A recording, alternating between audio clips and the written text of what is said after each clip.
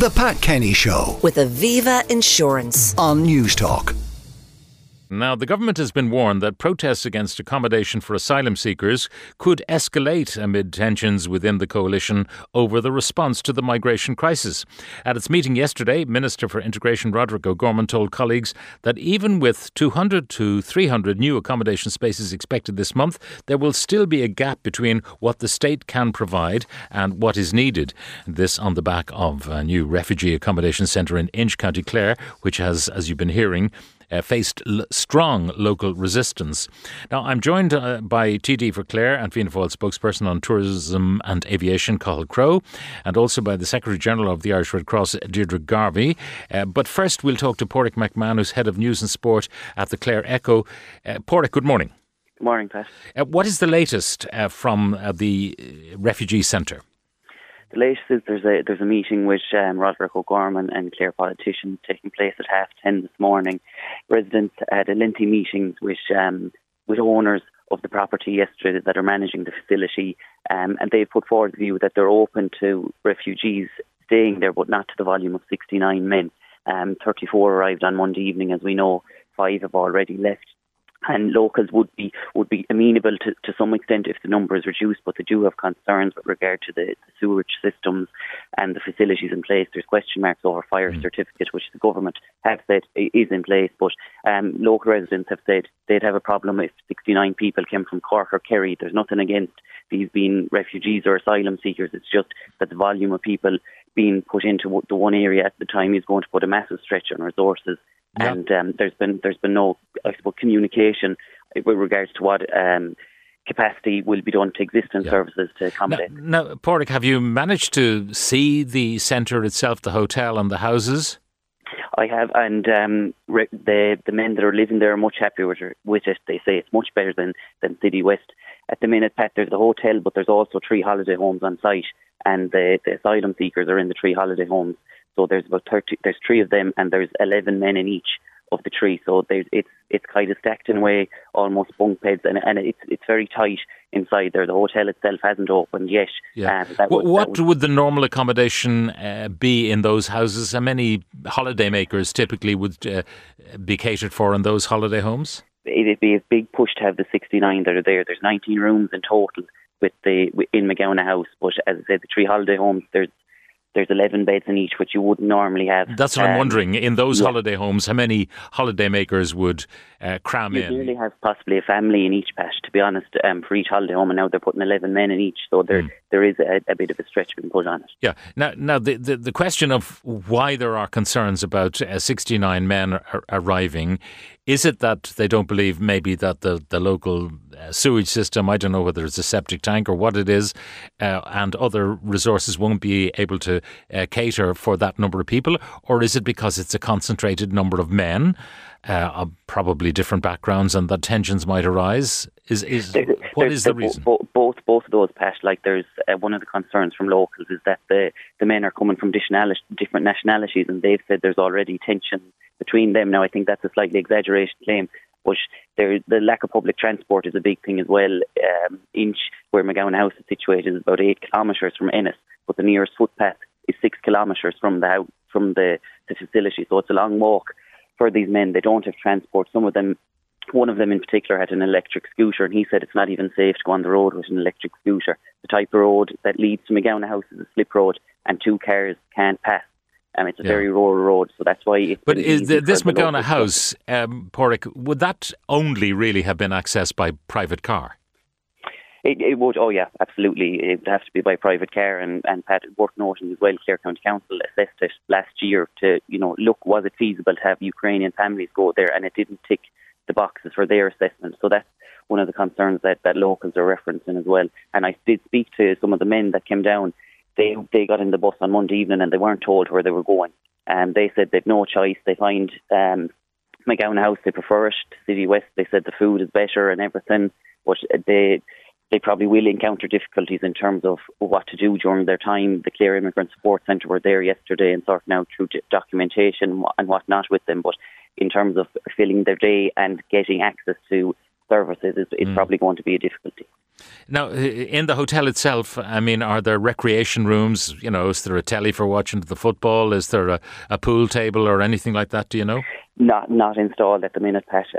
They primarily the hotel. They seem to be working through it and doing some bit of renovation work there, whereas the men are in the 3 holiday homes, which just have your basic beds and showering facilities. So it would appear that it wasn't ready. Word first broke last Wednesday when we reported it that 69 men were going to be accommodated there. Then a public meeting was held in the Kilmaley Inn on Friday, where locals were quite upset with the plans. And then approximately 6:40 p.m. on Monday, the bus landed down, and very little consultation with the local community from the government and the Department of Integration on this. Yeah. I mean, one of the concerns was that if you start consulting with local communities, they'll always say no, and you'll have no accommodation anywhere for asylum seekers. What do you say to that? Well, I think that it's clear from the people of Inch, they wouldn't say no, but they'd say less than 69. It's just possibly not suitable for the volume of men, as they said. I'd say if it stayed at the figure that's there at the minute, there was 34 and 5 gone, so about 29. If it stayed at that, I'd say they'd be amenable to that amount staying. But I'm just thinking, once the hotel opens up, how many bedrooms? 19 bedrooms, you say? 19 bedrooms in total. Two per bedroom is 38, and then you've got another 30 people. Yeah, still be 10 people per house, I suppose, which is a bit crammed and likely, rows can erupt over anything when you've 11 lads sharing any kind of accommodation in close quarters, I would imagine. All right, look, thanks for that update, Paraic McMahon, who's head of news and sport at the Clare Echo. Cathal Crowe, TD, Fianna Fáil TD for Clare, and spokesperson on tourism and aviation.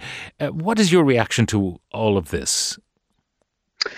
Good morning, Pat. I suppose the first thing here is I think we are where we are because of lack of information sharing throughout all stages of this. I first heard of this on the rumour mill 2 or 3 weeks ago from local residents who said a lot of work's going on, and we've been chatting with workmen and we've heard this is happening. So I said, look, I will use the standard parliamentary question, and I contacted Minister Roger O'Gorman, and I got a very bland answer that told me absolutely nothing. Fast forwarding to last Did you ask a very specific question about the hotel? I did. I asked a very good question, is it being kitted out? Because, and it's important to say at the very outset, there's a huge population of refugees in Clare at the moment, all 100% welcome. And I want to say that at the get-go, about 4% of our entire county population are international protection applicants or Ukrainian refugees, all very welcome. And there's good reason why we haven't been talking about the other accommodation sites, because generally the public, and indeed I as a representative of the county, believe they're good facilities, well run and well positioned and all. Yeah, you're breaking up there a little bit. I mean, do you live close to one yourself? I do. I'm from Meelick. Meelick has Ireland's longest standing continuous use refugee centre in Knocklashin. We spoke about it on your show some months ago. It's been there all my life. I was a teacher for a lot of the kids there when I began my teaching career. And it's been very harmonious in our community until, I need to say there is a caveat to this, until last July when 12 tents arrived, which again is substandard in my opinion. To go back, to just finish the point I was beginning, Pat, the information from the department and the minister was absolutely inadequate. And then last Wednesday, as Paraic McMahon from the Clare Echo has just been explaining, last Wednesday around 3:30, an email came out saying it's a done deal. And within minutes of receiving it, I forwarded that email to the few constituents who'd contacted my office. I said, finally, we have some information. They called a public meeting on Friday. There's been follow-up meetings yesterday. And just continuing with that lack of information theme, the most shocking thing I've heard in the last few days is yesterday, when we had a meeting in the council, the very man who's tasked and paid to coordinate this in all of County Clare, Jason Murphy, a fantastic guy in Clare County Council, he knew nothing of this. He found out himself through social media, text messages, rumour mill himself, and he's the guy paid to coordinate this. This just shows it's not that he isn't doing his job, it just shows that someone in the department is pushing buttons and moving people around without properly looking at the needs of these people and without properly engaging with communities and their elected representatives. Is it your impression that Roderick O'Connor, when you asked the parliamentary question, didn't actually know? Or was he misleading you? Was he just obfuscating for fear of raising a hair? Or do you think he just wasn't informed? I spoke with a department official some weeks ago and I said, you've got to improve communications, because when communications are good, at least when there's information, some people will like the information, some will not, but informed opinions can be made. With a lack of information, you get this chasm, this void of accuracy, and it annoys people at best. And at worst, you have, like we had the other evening, we had far-right activists coming down from Dublin, not local. And I want to stress that. The local people have been very solid, very clear, very fair. But we've had far-right activists coming down. How can I help you? Can we organise anything for you? That's not what we want. And I took to Twitter last night telling them to clear off, not to come to County Clare. They're not welcome stirring up trouble here. We want accurate information. We want community engagement.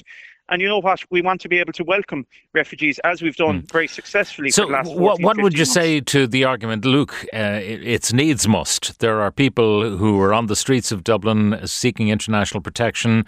They had their tents burned by these groups. They were rendered homeless.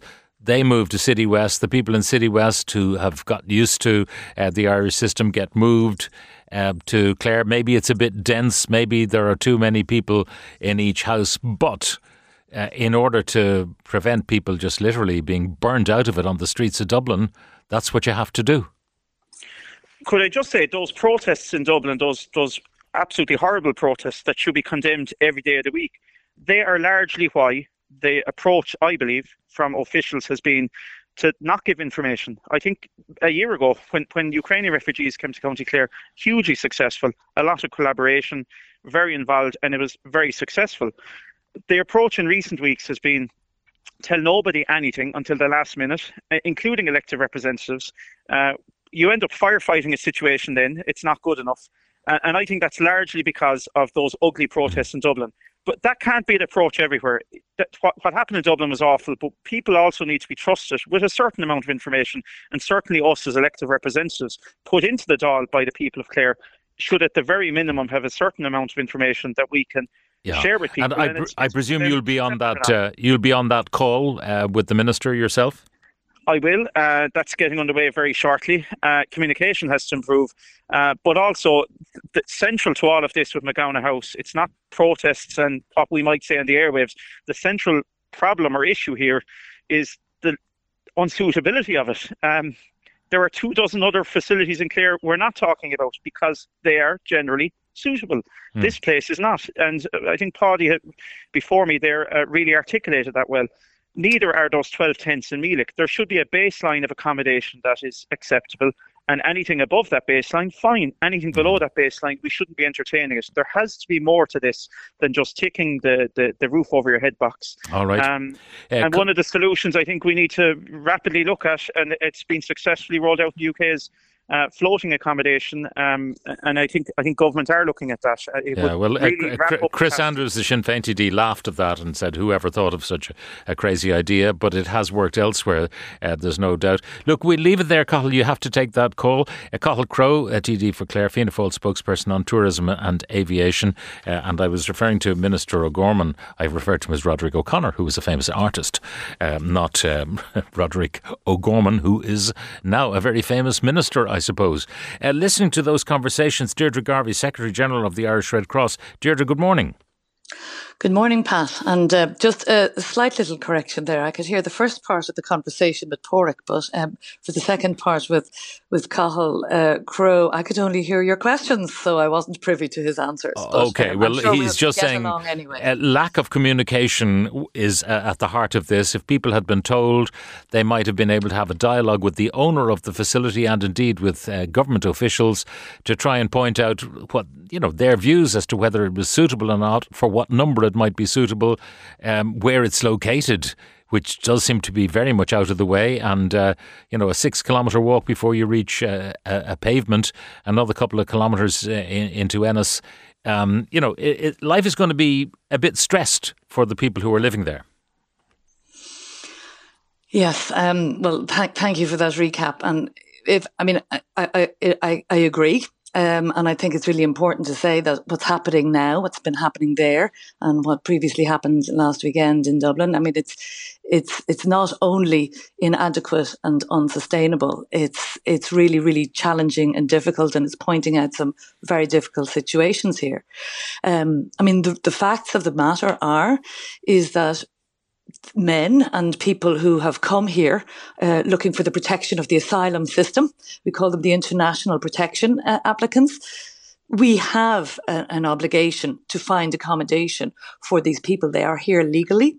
So in the same way that we are seeking to find accommodation for Ukrainian people, we are and we must provide accommodation for the people here. Is there no end to that, though? Because people are coming from very far away places, passing through many other territories before they get to us in order to seek international protection. And people, quite rightly, are a bit baffled by some of the journeys that people undertook to find a safe haven on the western outposts of Europe.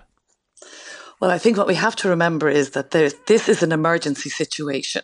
Due to the war in the Ukraine, we have received well over 70,000 people from the Ukraine who are here living in our homes, living in our communities, and indeed the government has done a really good job in relation to that. So what we have here is the situation where we all collectively need to step up, and the government needs to step across all of the departments. We have to have a basic level of consultation. Even in an emergency situation, though, Pat, it is only respectful of communities. It's a really difficult situation, and we have to understand that Irish people are absolutely kind and generous and have been so exemplary in welcoming Ukrainians and indeed welcoming people experiencing international protection requirements in this country. And we must remember that these situations are difficult, and blockading and not talking to each other and not considering these people who have been through really challenging situations to get here. People wouldn't come here if it wasn't an emergency in their lives. The question I keep on asking is, why do people fetch up in Ireland having passed through many other countries that are safe? Well, I think if we turn the mirror and look at ourselves, Irish people have turned up all over the globe, and we, over the decades, have been fleeing economic situations here and indeed other situations. So I think the situation is that we as a country, as a modern global country in a modern world, we need to understand that our people have ended up over the decades in many other countries and have contributed. And these people are and have contributing to our economy, to our schools, to our communities. They enrich societies wherever they go. Irish people abroad, or indeed Ukrainians or other people seeking international protection here in Ireland. We have to come together to find solutions. This is unacceptable and really unsustainable for everybody. And the only way through this is through talking, through community engagement. We need to have more of that. It's only respectful for everybody concerned. On that note, Deirdre, thank you very much for joining us. Deirdre Garvey, who's Secretary General of the Irish Red Cross. The Pat Kenny Show with Aviva Insurance. Weekdays at 9 a.m. on News Talk.